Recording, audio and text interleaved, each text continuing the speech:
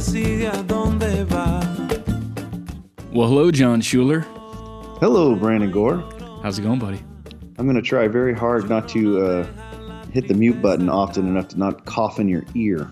How about that? That makes two of us. We both have whatever this bug is going around right now. But at least I got your cool raspy voice going. A little bit, anyway. Yeah. We both sound good. K-Y-O-T, the coyote. Yeah, right on. Right on. Let's just jump right into it. So we were going to interview this week, but there's some stuff we want to talk about that's going to eat up a little bit of time, so we decided to push the interview till next week. One of the things that has been a big topic conversation over the last week has been the color of Maker Mix and or Rad Mix being what some people believe to be not white. And so they're like, hey, why is this not white? And that's a very kind of big thing to unpack and to kind of address. In my opinion, number one, it is white. Maker Mix and Rad Mix are both white as defined by, industrial standards for what is white. If you ever go to a paint store and look at the white paint swatches, that's the biggest section. There's literally 1,000 shades of white. There's 1,000,000 shades of white. White is infinite. Yeah. So, you're like, well, this isn't white. Well, no, it's white. It's not the white you have in your mind. You have copy paper white in your mind. And we used to kind of get that color white, not 100%, but with just plain white Portland, white marble sand, some acrylic, and, call it good. And that was, a white mix, but it was a very basic mix. It wasn't very strong. It wasn't very dense. But, as far as color goes, it was pretty white. Now, Maker Mix and Rad Mix is a much, much more advanced and complex UHPC that has a lot of ingredients in it, And those ingredients are chosen, the raw materials are chosen based on particle size, particle shape, and reactivity, and how they're going to pack together. And we've talked about that a lot in the past, particle compaction. But one of the ingredients that's in Maker Mix and Rad Mix is a white silica fume. And, as you'll discuss here in a minute, there's a lot of different, white silica fume is just like saying a truck. Well, there's Chevy trucks, Dodge trucks, Tesla trucks. There's 4-wheel drive, 2-wheel drive, diesel, gas, 6-cylinder, 8-cylinder, 10-cylinder. There's all different types of silica fumes. There's a lot of different grades of silica fume and a lot of different colors of silica fume. And so we're using a very, very specific grade of silica fume that's chosen for how it works in our mix. And in that, we're using a white. Now, the problem is this grade of silica fume only comes from a few locations around the world. And because of COVID, we're having to alternate where we're getting it from because of supply chain issues. So we'll have one vendor that we'll buy 20,000 pounds or 40,000 pounds from. And then they'll go offline for a bit and we'll have to buy from a different vendor. We're just alternating back and forth. But because of that, the color from this quarry is slightly different in the way they process than this quarry in the way they process. And so we've been just kind of going back and forth because our primary goal is quality over color, meaning we'd rather have the highest quality product, the densest product, the strongest product than this is like a little bit silvery. We'd rather go with pure white, but there is no product that's pure white. So we're gonna sacrifice the quality for the color, and we don't want to do that. Other companies can do that. If color is the most important thing, there's other bag mixes out there that are going to be white, but they're not going to be the same performance and strength. So that's just my really quick overview on the whole color thing. What are your thoughts, John? Well, I'll be honest with you. I've been because see, there I go, little coffee cough. I've been out of the loop for a minute, so I'm guessing somebody mixed up some. I don't know, Maker's Mix or Mad Mix, probably came with a light silvery color, and he's either complaining or at least asking. Well, yeah, so, it was on the Kodiak, because you haven't looked, and I asked you about this morning. You said you haven't been on there, but the Kodiak Pro discussion page, Phil Courtney, who we like Phil Courtney's a great customer, he posted a photo of some freshly cast Maker Mix, which, again, isn't really a fair comparison, because if you ever cast concrete when it's wet, it's a drastically different color than when it's cured. Well, especially this mix. Yeah. Yeah, this mix is, I mean, this one, it's a tough one, because I know we beat this horse so much, but this material is so dense that just in the casting process, when it contracts on itself, it's going to bring out the background colors of your sands and the whole 9 yards. So it's always going to have, I'm going to say, a richer color per se for anything that's gone into the materials. So the wet Maker Mix or Rad Mix, the color of it is not the same as once it's cured. And we had this new pallet come in for the class that's from the freshest batch that we just had blended. We're having batches blended about every week to 2 weeks now, so it's always super fresh. But it was from the most recent batch that we got this pallet in. Actually, we've had some batches done since then, but at the time it was the newest. And the silica fume the white silica fume was slightly darker than the previous batch, right? And so we cast it, and you were here with me, and I'm like, John, look at this. This is a little bit darker. And you're like, yeah. I'm like, well, let's just cure it and see what happens. We flipped it over the next day, and I had samples from the previous batch up on my shelf. And the sample or the tile that we cast with the new stuff that looked darker, once it cured and we held it up, it was imperceptible. The difference between the previous batch, the previous run with a different white silica fume that was slightly lighter, and the newer one that was darker. So when it was wet, it looked dramatic. When it was cured, it was imperceptible. And I've sent, I was telling you this, but again, white is relative. There's 1,000 shades of white. I just landed a project for this really big concrete table that's white, and I sent the client a sample from the newest batch to her. And I said, this is our white. And she said, looks perfect, checks in the mail. So it's all just a matter of perspective of what is white to you. And if white is super important to be like bright white, well then, throw in some titanium white pigment. We have a pigment called alabaster, as John calls it, alabastard. Yep. Put that in there, 5%, 6%, 7%. And if you get crazy and go as high as 10%, but put that in there and that's going to brighten up the color and make it a whiter white if that's what you need. Anyway, sorry, John, go ahead. No. So, yeah, we've talked about this quite a bit over the since we've been doing podcasts. I think one of the ongoing either misunderstandings or not adept enough in knowledge, and apologies to anybody out there that, is either not designing materials or are designing these materials, but to realize that in this case, and we just use the word silica fume. Yeah, when it comes to silica fume in its own, or any pozzolan, cements, whatever we're talking about, but in this case, silica fume. Every silica fume has a different silicon oxide content, sodium, zinc, aluminum, iron contents, calciums, and depending on what that material, the process it goes through, the foundry that it comes from, as the seasons change, silica fume is a waste byproduct. So when it goes through the chimneys, and that's what's scrubbed, to pull the fume.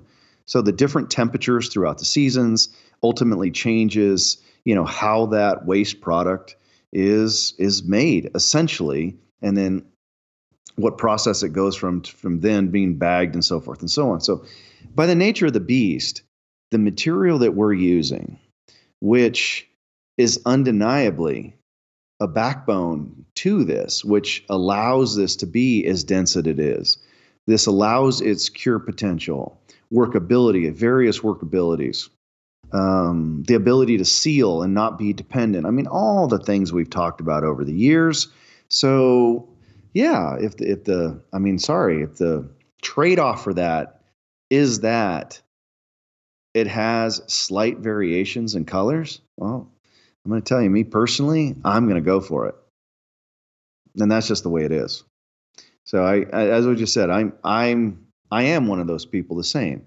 I am not going to compromise quality for color. I'm just not going to do it. The difference between this and a gray mix is night and day difference. Is it as white as you have in your mind? Maybe not. Yeah. But this is that conversation we've been talking about getting out of your own way. Now, as you've been talking, I've been on the Kodiak Pro discussion page and seeing the thread. I don't know, man. What I'm reading here doesn't really constitute, in my opinion, people complaining as much as just, pointing out. Now, it does seem I don't know, I hate to say this, but there's always going to be some trolls, right? Maybe they don't see themselves as trolls. Maybe that's a bad word. The negative Nellies, if you will. And then I'm reading some of the other ones in here where is this from what they think is a certain ingredient in the mix, but that particular ingredient doesn't even exist in the mix. Yeah, HESPOS. Sure somebody asked, was it HESPOS? And right. We don't have any HESPOS in the mix. I think maybe they came to that conclusion or deduced that from a previous podcast where we talked about HESPOS being a good pause, but it's not a pozzolan that's in Maker Mix or Rad Mix. Yeah, no, it's not in there at all. So um, I'm going to say, get out of your own way. As the summer approaches, it's very possible. And again, as COVID calms down and furnaces are all fired up again and material availability comes around, that, lighter colors are going to happen. But then we could come back into winter, and that same material from the same foundry is going to have a tint to it. And that's just the way it is. And I don't want to keep going deep to this, but this material that we are using is specified based on its silica content, iron content, alumina content, titanium content, zircon content. I mean, this is a specific material that allows specific reactions to happen for a UHPC. Without it, and I'd realize there's other things, like if this question came up to me, I guess, like, well, John, there is this other material available. What do you think about that? Well, let me put out there. I test and continue to test materials just to see, what these potentials are. But at the moment, plain and simple, there isn't one that exists, period, that allows these kind of things to happen that's happening in this mix, period. Yeah. Well, there's one you got really excited about a couple months ago that was domestically produced, so we didn't have the COVID supply chain issues that were going on. Domestically produced, bright white, on paper, it looked phenomenal, as it always does. And then you tested it, and it did not work at all. No, I had every, let's say, conversation with the chemist that I could possibly think of. We had great conversations. You've heard me say this a lot. To me, oftentimes, it's about asking the right questions. So I threw everything I could. They got a sample out to me. Man, this is going to be amazing. I put it together and like, oh my God, what is this? No, water contents completely went sideways. Plasticizer contents completely went sideways. But it was white. I will say that, but everything else about it was horrible, absolutely horrible. Again, comparatively speaking to where we're at with this material. And I think that's a tough one too. And again, back as I'm reading some of these comments, I think, and there's always going to be this way, this disbelief about a material that exists that you and I happen to represent because we help design these things into existence, that there's no way that it can be different. You know what I mean? Like, how can it be? Isn't concrete just concrete? Isn't this just something else they just put together trying to sell? Like in this case, can it just have Hess pause in it? Cement with a Hess pause? I guess. But no, I mean, this has almost 21 different ingredients in it that makes this performance what it is. Perception's not the right word, but there's some people that have that belief that it's just repackaged old technology, why not? Sure. That we're taking something that's been done 1,000 times and just putting a new label on it and cheerleading. But no, it's completely different. Completely different. Completely different. Well, I'm going to talk about it completely different just for a second. Okay. I know. And I know I told you this one, and I'm like, I won't even bring it up. Well, so right now, as I told, we just said last week, I'm back in the shop doing some projects, right? And one of my projects was a tub surround. So this is going into a place where, I don't know what it was, a year plus ago, I did a vanity. And this vanity was done, I'm going to say, in my version of kind of a Dusty Crete style, right? And if you look at this, I think it's beautiful. It's gorgeous. There's some variations in colors and the powder, the things that I do. It's just awesome. Now, I just got done casting the tub surround that's, wasn't meant to be exactly the same, but it's near the same area. This material now has so much depth of color and variation in that color that it's mind-blowing if you've never seen that kind of thing happen before. It's pretty crazy, man. And this is even coming from me when I'm just like, whatever. Okay, a tub's around. I want to get back to the shop. I'm going to, do my thing. And then I pull this thing out and I'm like, holy Jesus, what the hell is this? This is freaking phenomenal. Seeing what this material can do.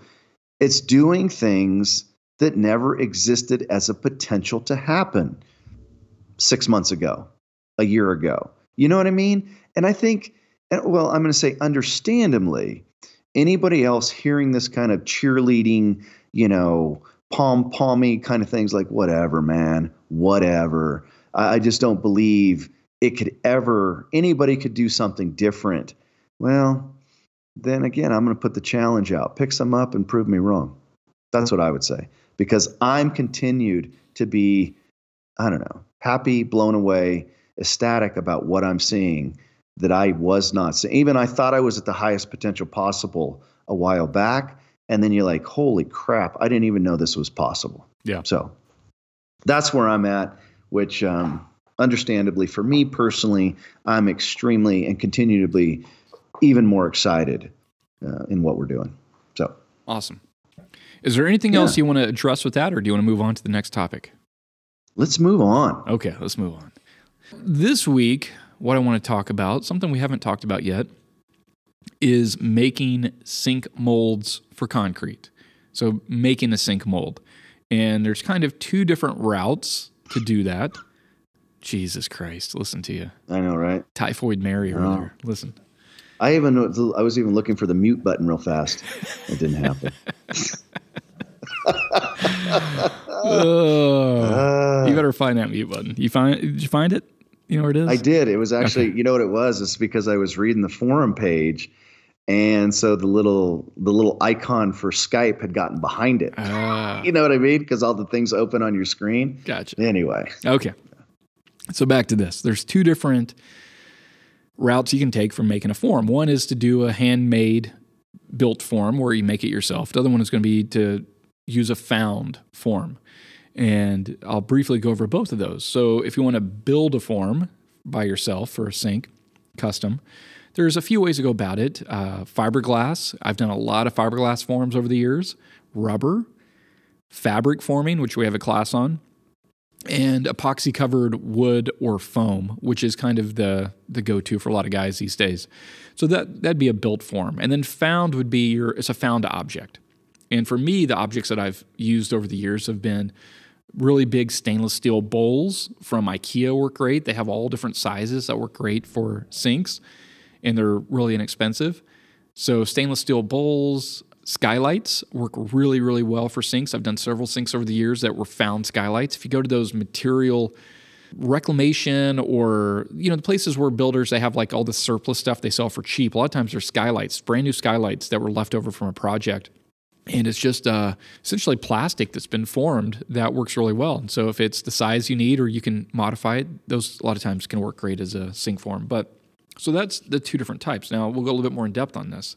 Fiberglass. So fiberglass forms, there's different ways to do it, but typically when you're doing a fiberglass form, it's going to be designed to be formed out of a mold. So you have a master mold that you're going to make a plug out of. And the master mold is typically, again, made out of fiberglass. And you're going to apply PVA, which is a barrier, and then you're going to apply gel coat, and then you're going to build fiberglass, and then you're going to pop it out, and you're going to have a sink form. That process is very in-depth, very high skill level that you have to do that. Certain equipment you'll need, or at least tools. And it's one of those things that I'm not saying don't do it, but I've done it, and it's a lot of work. It's a lot of work. And unless you're going to do production molds where you need to make, say, 10 molds of the same thing for a project, I don't know if I'd go down that road. The next way would be rubber. Rubber is a great way to make a mold. It's very expensive. Rubber is liquid gold. If I could go back in time and go into any industry, I'd go into the rubber industry because those guys just print money, it seems. Rubber is really good, but again, you're going to start with typically a plug or a mold that you're going to pour rubber into to make your sink form. And again, there's different ways to do that. I've done ones where I made a form and then poured plaster over it and then popped that out and then sealed the plaster and then poured rubber into there and ended up with a mold. There's a lot of different ways to do it, but rubber is great. And if you're going to use rubber, I'd recommend Polytech 7445. 7445 from Polytech is, in my opinion, the best urethane rubber out there, and I prefer urethane over silicones. Silicones are very finicky. The rubber companies will tell you silicone is the best rubber. Yeah, this is probably true, but there's a lot of things that can go sideways with silicone. It's more expensive, it's more finicky. Urethane, easier, more robust, more user-friendly, cheaper, so I use urethane. And which one, I never asked you this, but Sure. Comparing those two, which one would last longer, in your opinion? Silicone or urethane? Oh, well, sort of, I think you're talking about fiberglass or rubber. But silicone and urethane, they both last the same, I would say. I have silicone forms up on the shelf that are 15, 16, 17 years old, and I have rubber forms up on the shelf that are 17, 18 years old that are still usable. They're both still usable. What I'd say is it comes down to the quality of the rubber. And so Polytech, I've had phenomenal success with Polytech. Smooth On, I've had horrible success with their rubber. They've fallen apart. Industrial Polymers is another rubber company that I've tried over the years. They're good. You think you're going to save a little money by going to them versus going to Polytech, but at the end of the day, I didn't really save anything. And it was much more difficult to order through Industrial Polymers than it was through Polytech. So, Hiram Ball, the guy that I learned about GVRC from, used to be a big, big advocate for Polytech, huge advocate for Polytech. He was one of their number one sellers in the U.S., and that's, again, who I learned about rubber from. Hiram Ball got bought out by Smooth On at some point, and he had to promote Smooth On. Yeah, he retired. Yeah. Well, he had to promote Smooth On, but he'd go talk to him. He's like, yeah, here's Smooth On rubber. I'd still use Polytech. And I was like, okay, I got it. Because, it's one of those things that quality matters when it comes to rubber. And so, in my opinion, and this is just my opinion, the Polytech rubber, and it's just from my own experience, has far outlasted any of the Smooth On rubbers I've ever used. So there's that. Fabric is another technique for building forms. And we have a class on fabric forming. It's a 3-day class. Fabric, the high-level overview is you manipulate the fabric, and then you apply resin to it to harden the fabric, and you lock that shape in. Now, there's a lot of little steps in there, tons of little steps that make the difference between a good fabric form and a horrible fabric form. But fabric is a really good way to generate a complex shape that'd be very, very cost prohibitive to do if you're wanting to CNC it out of MDF or out of foam, and you had to program it and cut it and do the whole thing and then coat it. It would be very expensive. Or you can do it with fabric much more cost effectively. So fabric is really good for organic shapes. You can do linear shapes as well, but organic is what we use them for. And then the last one would be epoxy coated or epoxy covered wood, plywood, or foam. And so people like Michael Carmody or Mark Malonis. I don't know. I do a lot of, those are my two choices. Yeah. To be honest with you, I don't do much with rubbers, but the fabric formed or versions of fabric formed, or, I call them my hard ones. Those are the ones made out of the plywood and, 2-part epoxy or something like. Those are the ones I do all the time. Exactly. Yeah. So Mark Malonis, he does it a lot. I see him doing it. And Michael Carmody does it a lot. And I'd say, Dusty Baker, I see doing it. I've done it quite a bit. Most of my forms that I do are fabric formed if I'm doing it. But if I have a very linear sink, like a ramp sink, then it makes more sense to do Baltic birch plywood and epoxy versus doing fabric. And then you have to fill in the where it dips in because it wants to, become an organic shape. So then you have to Bondo in those areas. And it's just a lot of work. So at that point, it's just like, I'll just do Baltic birch and epoxy. So that works as well. But, you have to use epoxy resin over foam because polyester resin will melt the foam. So you use epoxy. And with foam, you can essentially take a rasp and shape the foam, get your shape, and then you can either start directly epoxying over it, or you can do like drywall mud and sand it smooth, or you can mix up a thicker epoxy with like fumed silica or some other thickener and apply that to essentially fill in all the rough spots and then sand that and then do coats. There's a lot of ways to do it, but that's the way you would do that. As far as epoxy, See, I'm just gonna interject with that one a bit. Go ahead. That I'll be honest with you, that's one I never quite understood. I actually tried it a few times, and at the end of the day, the time. Now, again, you and I talk a lot about time and labor, expense, and all that kind of stuff. By the time I glued all the foam together, hand rasped and shaped, coated, sanded, bondoed, blah, blah, blah, blah, cast, and then basically destroyed the mold, pulling it out because there's nothing really to grab onto for a foam mold. To me, that whole path seems very wasted to me and very wasteful, because comparatively speaking, if I do that out of plywood, resin, I could still, whether I'm, sanding with a belt sander versus using a rasp, at the end of the day, that mold is reusable. It's easy for me to grab and lock onto, with clamps and so forth, to pull it out of the concrete when you're demolding. I don't know, man. I'll be honest. I never quite understood the use of doing the foam-based molds. But I'm open to it. If you tell me like, hey, that's the only way to come up with a certain shape or a certain use, I just never quite got that one. Yeah. Well, I'll hit that in 1 second. As far as epoxy goes, West Systems, like the direction, east, west, north, south, West Systems is the most common, and you can get that at most any marine supply store. So, listen to my compressor back here making noise. West Systems is the most common one, and you can get that locally typically, and they have a special pump system where essentially this pump is equivalent to 3 of these. So you can pump this one once, pump that one once, and it'll batch it properly. So the other one is System 3. System 3, that's the one Michael Carmody likes. So System 3 or West Systems. I've tried the epoxies from Smooth On. It turned to concrete yellow. I tried the epoxy from Polytech.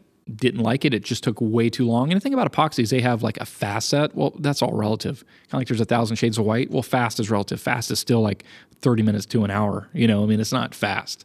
Correct. I was going to say, because that's what I got in for the last project doing, and I used their new surfboard resin in the fast set. And it was still hours. Yeah. Before you could come back at it. Yeah. And the Polytech epoxy isn't bad. If that makes more sense to order because you can order easily, then order that. It's fine. I haven't had any issues with it turning to concrete yellow like I did with the Smooth On Epsilon epoxy. But that being said, West Systems or System 3, typically you can buy locally. I want to say even West Systems, they'll sell at AutoZone or places like that. O'Reilly, I think they carry West Systems a lot of times. Those have worked fine. Now, to answer your question about why would you do foam covered with epoxy and go through the whole process, for me, it's the process of making a rubber production mold. And so for that, what I would do is I would make my foam mold, some kind of crazy shape that I couldn't come up with any other way, sculpt it, epoxy it, sand it, get it smooth, and then I'd either cast concrete over it, which is the easiest way because we do concrete for a living. So I do an SEC G4C, I'd build a box around it, pour SEC G4C, pop it. Then I would seal, and I typically use an automotive clear coat for this. The concrete, I would spray it with a catalyzed urethane clear coat with a real high quality HVLP, create a super slick surface in that concrete plug, and then I would pour rubber into it, and I would have a mold made from this production plug essentially where I could pour as many rubber molds as I needed. And if I ever damaged the rubber mold, I could just pour another one.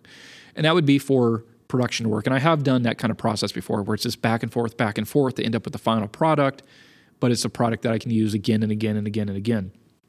That's the reason I do that. Now, we've come a long way. Yeah, I can see that. Yeah, we've come a long way in the last 10, 15 years as far as CNC technology and the cost coming down. And so anymore, most people will be able to find some cabinet guy locally that has a CNC that is skilled enough with programming that they can, go in and generate the shape, CNC it out of MDF or out of a high density foam, and then give that to you. And then you can refine it, sand it, and then clear coat it with epoxy and end up with a mold. That's more feasible than it was 10, 15 years ago. 10, 15 years ago it existed, but it would cost you $10,000 to do a little sink mold. Now it'd cost you, $1,000 or $1,500. But again, time is money. If I'm not spending days in my shop doing it, I can just go pick it up, sand it, seal it with epoxy, cast it, and be done with it. Then it might be worth it to go that route. What are your thoughts, John, on building your own? No, I can see that. I guess that's why it didn't make sense to me. Yeah. Most everything I still do is one-offs. You know what I mean? Whether it's a certain shape or, whatever the case may be, it's kind of done one time. And if I did stick it on the shelf thinking, yeah, you know what, that was awesome, and who knows when I'm going to use it again, that's when I come back in a year and a half later and be like, God, when am I going to finally clean these shelves off and get rid of those things? Because it never got used again. Never. So, yeah, I could see that. In Tempe, Arizona, I had a storage unit that I paid for years, like 10 years, with shelves in it. And I had probably 100 different sink molds in that storage unit from one-off projects that, we put a lot of time and money into building them, whether they're fiberglass or rubber or epoxy-coated wood or foam. Put a lot of time and energy into it. And so in my mind, I was like, I'll spend $80 a month to store these, because if another project comes along down the road and I can reuse one of these, it's money well spent, because we spent, 3-5 days making each one of these things. Not once in all those years did a project come along where one of those worked. And finally, after several years, I finally just said, we got to empty this thing out and throw these away. And it just is what it is. That's the thing about custom sinks, is people want custom. You'll have a ramp sink that they love. Yep. That's 48, and they're like, oh, has to be 47. That's all the space we have. You're like, Exactly. Or exactly. We love it, it's 48, but it has to be 60. It's going to be a double vanity. 48 doesn't work. And you're like, okay, so you make 60. That always happens. It always happens. So, with custom, that's again, they want it a little deeper. They want to change the slant. They're going to put the faucet somewhere else. Yeah. There's always been stuff. I mean, that's what I always run into. And so, yeah. Now, if you market those as a standard sink, meaning it's something you have as a standard sink in your offerings, that's a little bit different story. Now, I had a line, I still do, but I had a line of standard sinks that's still on my website that I marketed to clients. I've sold a ton of standard sinks. And to be honest with you, from a profitability viewpoint for time, how much profit do you have for the time in a project? Standard sinks, if you have a line of standard sinks you make more money on, because you can take that sink mold, put it into your melamine form, silicone around it, cast it, bada bing, bada boom, charge $3,000, $5,000, whatever dollars for that sink, and you have all of an hour into building it, versus the custom one that you have 5 days into it and you charge $7,000 for it, but you have 5 days into it that you're like, you extrapolate that time versus what you made, and you made far less on that custom sink. Now, I still love making custom sinks. I make a ton of custom sinks. It's still what I do. But from a profitability viewpoint, if you come out with your own kind of quote unquote line of standard sinks, basins that work for a lot of projects, you'll probably be more profitable as a business with those projects. Yeah, I can see that. Every time I think about doing that, I'm like, onto a new custom project. So it never works out. True. How many of us all sat back sometimes and be like, God, if we just sold on Etsy, if we came up with a certain thing and, we can turn it over so many times, and then before we know it, we're bored, because much of our personality of the people who get into this, they get into it because we enjoy those kind of challenges, the problem solving. So once it becomes ordinary and mundane, it's like we're ready to move on to something else. Yeah, I get that. I totally get it. I love custom stuff, but at the same time, I love paying my bills as well. Yeah, that's true. I find great satisfaction in writing that check, and not sweating it. And as far as paying bills goes, the standard projects are far more profitable. When I was in Arizona, it's become less and less so, because I just haven't focused on promoting it like I used to. But in Arizona, I used to heavily promote my standard sinks, and I did a ton of them. And really, I never did get bored with it, because it wasn't a mold that I just pulled off a shelf and I poured concrete into. I still had to build the melamine form. There were still, waterfall edges and all this different kind of stuff, built-in backsplashes. So there's still complexity. There were still challenges to the form, But I would just take the sink portion, put that in, silicone it, and cast, and that was a good income generator. We're kind of digressing, talking more about business than we are about mold making, but that's one of the benefits of having a line of standard sinks. Now, let's go to found objects. Crap to creations. But that being said, I have made my fair share of sinks with found objects, and those sinks, people never have known that it was a found object. And like I said, when I started this conversation was stainless steel, I can't even talk. Stainless steel bowls from IKEA are awesome. They have really big ones, like, 16-inch, 18-inch diameter stainless bowls, all the way down to, 6, 8, 10, 12, whatever. They have all different sizes, and they're really cost effective. And so if you take one of those, you silicone it in, you could just leave it in, by the way, which would be kind of cool. You still have to drill a hole and figure out how you're going to do your drain, but I have seen people do planters, so they left the stainless bowl in, concrete, and made planters like that, which is really cool. But you silicone it down, you do your rubber knockout for the drain, wax it, buff it, apply Aquacon release, cast it, pop it. It's a beautiful sink. And then skylights. Skylights, surprisingly enough, especially years ago, I made quite a few sinks out of skylights that I would buy either from Home Depot or Lowe's. I bought several from there. Or there was a reclamation place. You could go in there and they'd have a whole section of skylights. They're all brand new. You take the frame off. You just take the plastic out. And then you could take that and cut out the section you want, silicone it in, however you want to do it. But that worked really well. And so that's just another idea for people if they want to kind of take a look around at things that exist in a market that you could modify to make a sink out of. See, that brings up a story. I'm not going to say who it was, but that in my memory is one of the experiences that I was very unhappy about one time.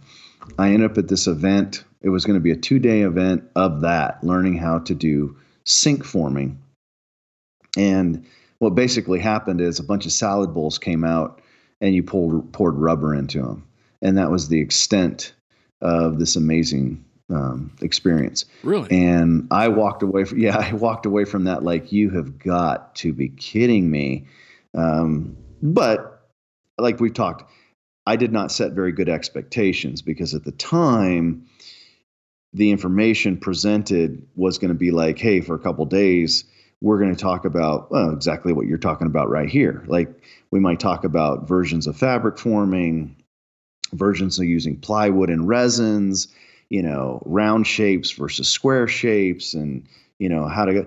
But instead it was in fact, I think he had pulled it out of a Target box. It was a group of salad bowls and we set the salad bowls out and then we mixed up rubber and we poured them into the salad bowls. And I'm like, huh. Yeah. Well, that's not what I'm saying. That didn't get very good reviews. Yeah.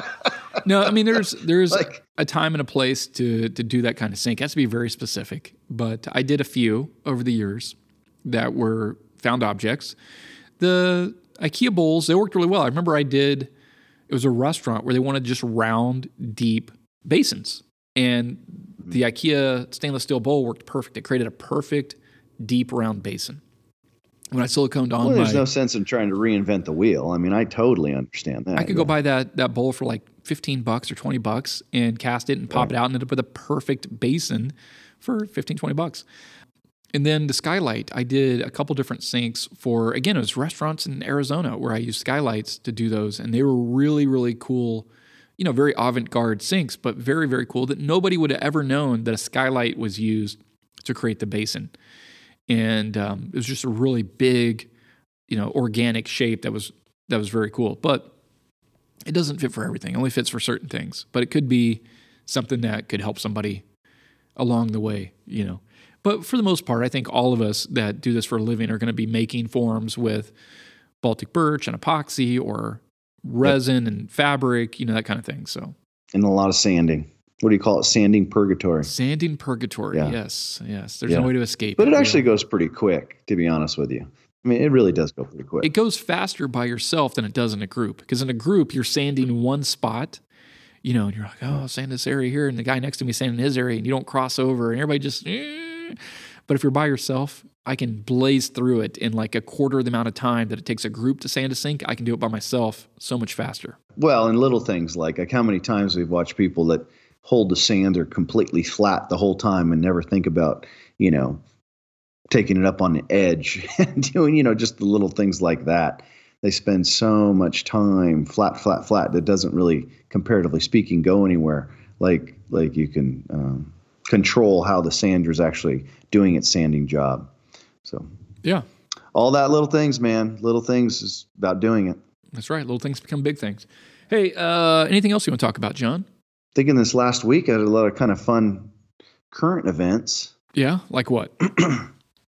Well, okay, so this will probably piss some people off. So you and I have talked about design over the years, right? Design and the time, the energy that it takes to come up with ideas and creation of design. Yeah. Now, I'll be the first to admit that's not my forte. That's not my mojo. I enjoy the chemistry. I like looking at all that stuff. For me, the most I could figure out, like, dude, I could make a really square box. I mean, that's going to be cool. Yeah. So I was laughing because we've heard from a few individuals, or I was reading actually this thread from some individuals that are, excuse me, I almost coughed, fully believe there's no such thing as original design. And maybe there isn't. What do I know, right? There is. The people that say that are the people that have never done original design. I get it. If you've never made anything original, it's really hard to have that perspective that originality exists. If all you've done is recreate other people's work, then the concept of originality just seems, there's no such thing. There's no such thing as original. Well, there is. You just haven't done it. Now, you could do it. I think everybody's capable of it. You haven't been original yet. Yeah. But you haven't put in the work. It takes work. True. And I'm not going to say who this person was, but some of the, I don't know, I'm going to call them projects because I don't know if they're work. I don't know if they're doing it for themselves. I don't know.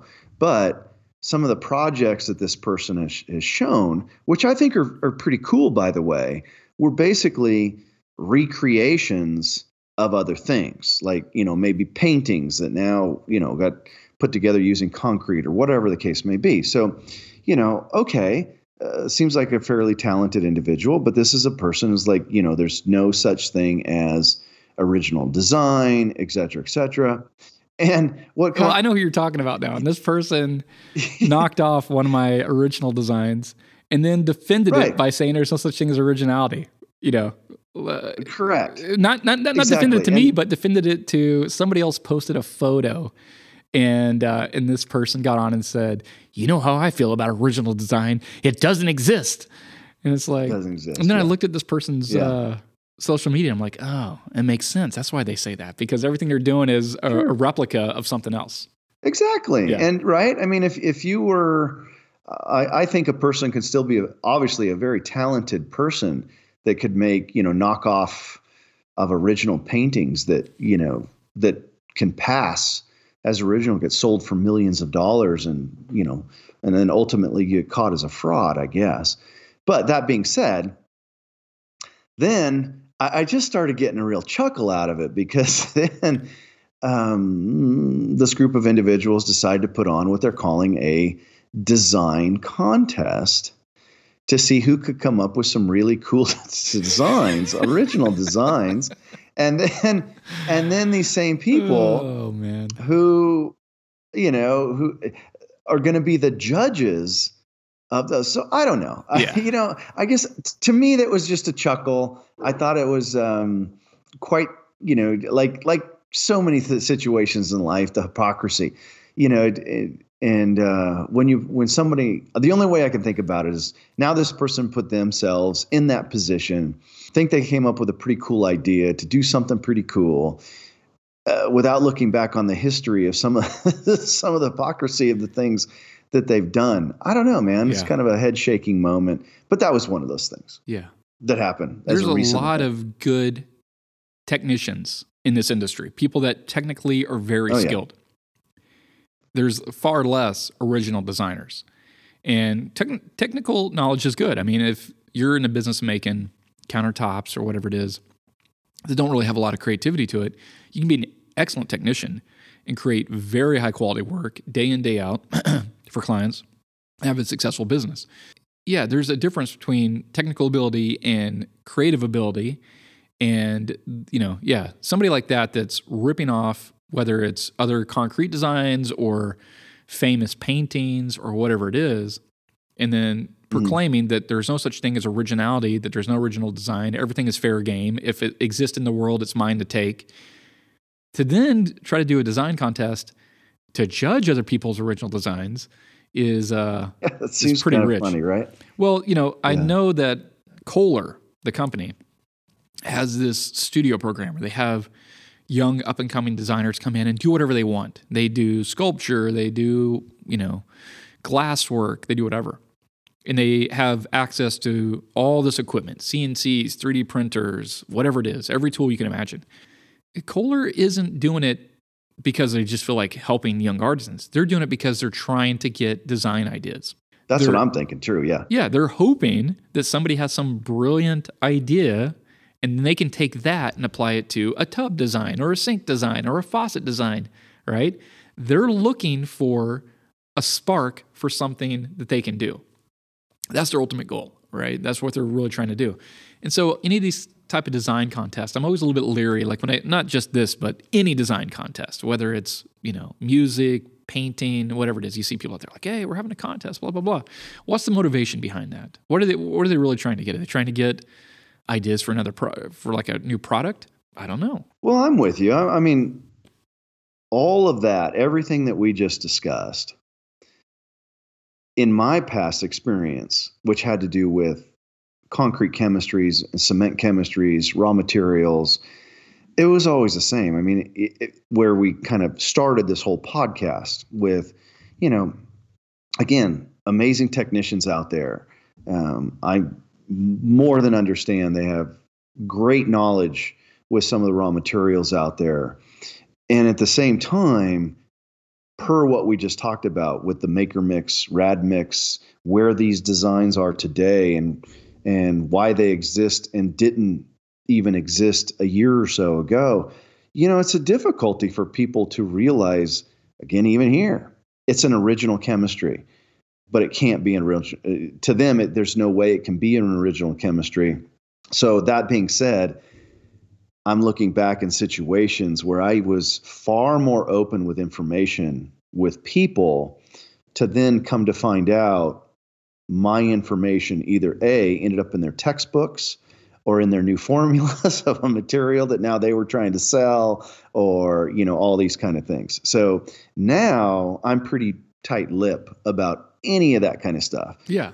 As you very well know. Yeah. Yeah. Where years ago, I'd be like, oh, yeah, what do you want to know? Yeah, this is what it is. Oh, this is what I'm doing. Yeah. I could see some company doing a concrete chemistry contest. Hey, guys, show us your newest concrete chemistry designs and win $100 to Chili's. $100 gift certificate to Chili's. Second prize is $50 to Starbucks. And you're like, oh, yes, sir. Look at this. That's really cool. Thank you for that. Here's your $100. And then they turn around and run with it. So be leery. Yeah, you're unveiling your cookie recipe, if you will. You know what I mean? Yeah. Hey, while we're being petty. Because one of the things. Well, yeah, this is petty moment. Yeah, go ahead. While we're being petty, I want to tell you a little petty story that happened to me last night, which is pretty funny. I get on Instagram. For some reason, somebody made some comments about Kodiak Pro that showed up in my little feed, And when I clicked on the post, they were gone. So the person deleted the comments. But they were very negative comments. They were like essentially chastising somebody that was saying that they use Kodiak Pro, telling them like, okay, Kodiak Pro sucks. You only use it because you don't know what you're doing. You're a loser. I was like, huh? What? And this is a person I have no interaction with that made these comments. And so I sent them a message and said, hey, what's going on? And they're like, oh, nothing. I'm like, hey, well, I saw these comments. What's going on with that? Oh, God. So it's so funny. So they're like, oh, yeah, I think my smart TV got hacked a few days ago and maybe my phone got hacked too. And I'm like, oh, really? What are the chances that a concrete bagged mix hater hacked your phone, made some comments, then felt bad about the comments, deleted the comments? Man, that's just... what are the chances, right? That's funny. Dude, I died. I get it. People have too much to drink. They say things that they regret, but to not own up to it, to not just be like, yeah, dude, I was drunk, I made some stupid comments, to try to be like, yeah, I think maybe I got hacked. Oh, yeah, really? Okay, that makes sense. Yeah, dude, see, I would even say along that line. I was dying. Yeah, I would have probably came from the either A, own up to it, or just be like, come up with some story like, yeah, I was just trying to be funny, but it didn't come out funny, or something like that. I don't know. No, those Russian hackers, man, they hate bagged mix, number one, and then they have a conscience when they post something they feel bad about. They're like, oh, I don't like saying that about my comrade, and they delete it before it's out there too long. But anyways, that's my petty moment. I thought it was hilarious.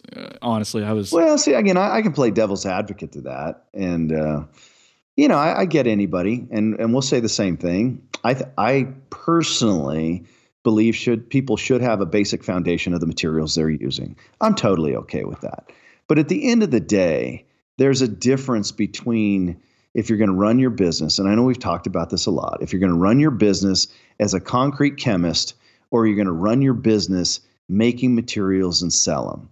And if you're trying to run a business, moving things out the door into, clients' homes or client, whatever, commercial projects, whatever's going on, then, at the end of the day, it makes more sense to have readily available materials that are compact, in a pallet. You open it up, you mix it up, and you make something amazing that you're getting paid for, because no one's paying you to know the concrete chemistry if they're paying for the sink.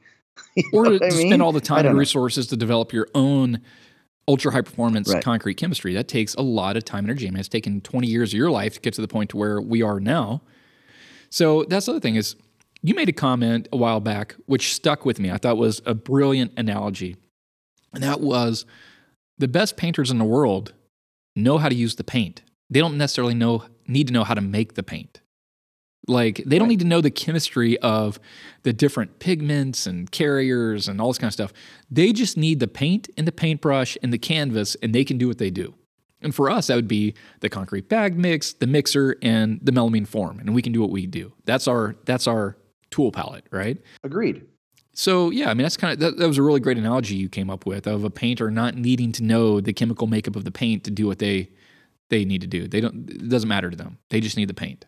100%. Yeah. 100%. And then from that point on, then it just becomes a quality issue. Where does a person want to end up on the spectrum of quality? And I know, again, that's a tough question. Well, high quality versus low quality. There's like the dollar it's very store subjective, I guess. The dollar store paint by numbers kit, or the high quality paint kit from the paint supply store. Some people like the paint by numbers. You add water to it, you have a little plastic brush, and you can paint with that. That's fine. It'll get the job done. But yeah, right. We're on the high end. What is that? Blix? What am I thinking of? Art supply. They're really big. Yeah, I don't know. You know what? I don't know. But yeah, that's a very, very good analogy, John. Thanks, man. Thanks. You're welcome. Now, if I could just get over this cough, I can't tell you how many times I've hit the mute button since you and I have been trying to talk. And then I'm like trying to hold my breath, like, oh, get it over, hit the mute button. Well, dude, I'm sitting here. I'm sitting in my shop. I'm in the meeting room. I'm looking out the window. It's snowing right now outside. Snowing. It's crazy. It's snowing. It's nuts. Yeah. Wow. Hey, other news. What was it? Well, hang on. I'm going to throw this out there. Okay. You just brought up weather. I'm wondering, do we need to put something together for Brandon Browning? Did you see that the roof got ripped off of his shop? No, I didn't see that.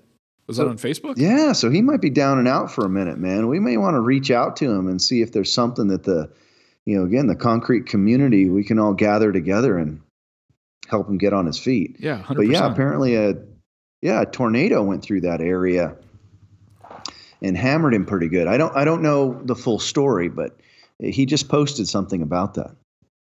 Speaking of weather. Crazy. Well, I'm looking on Facebook right now.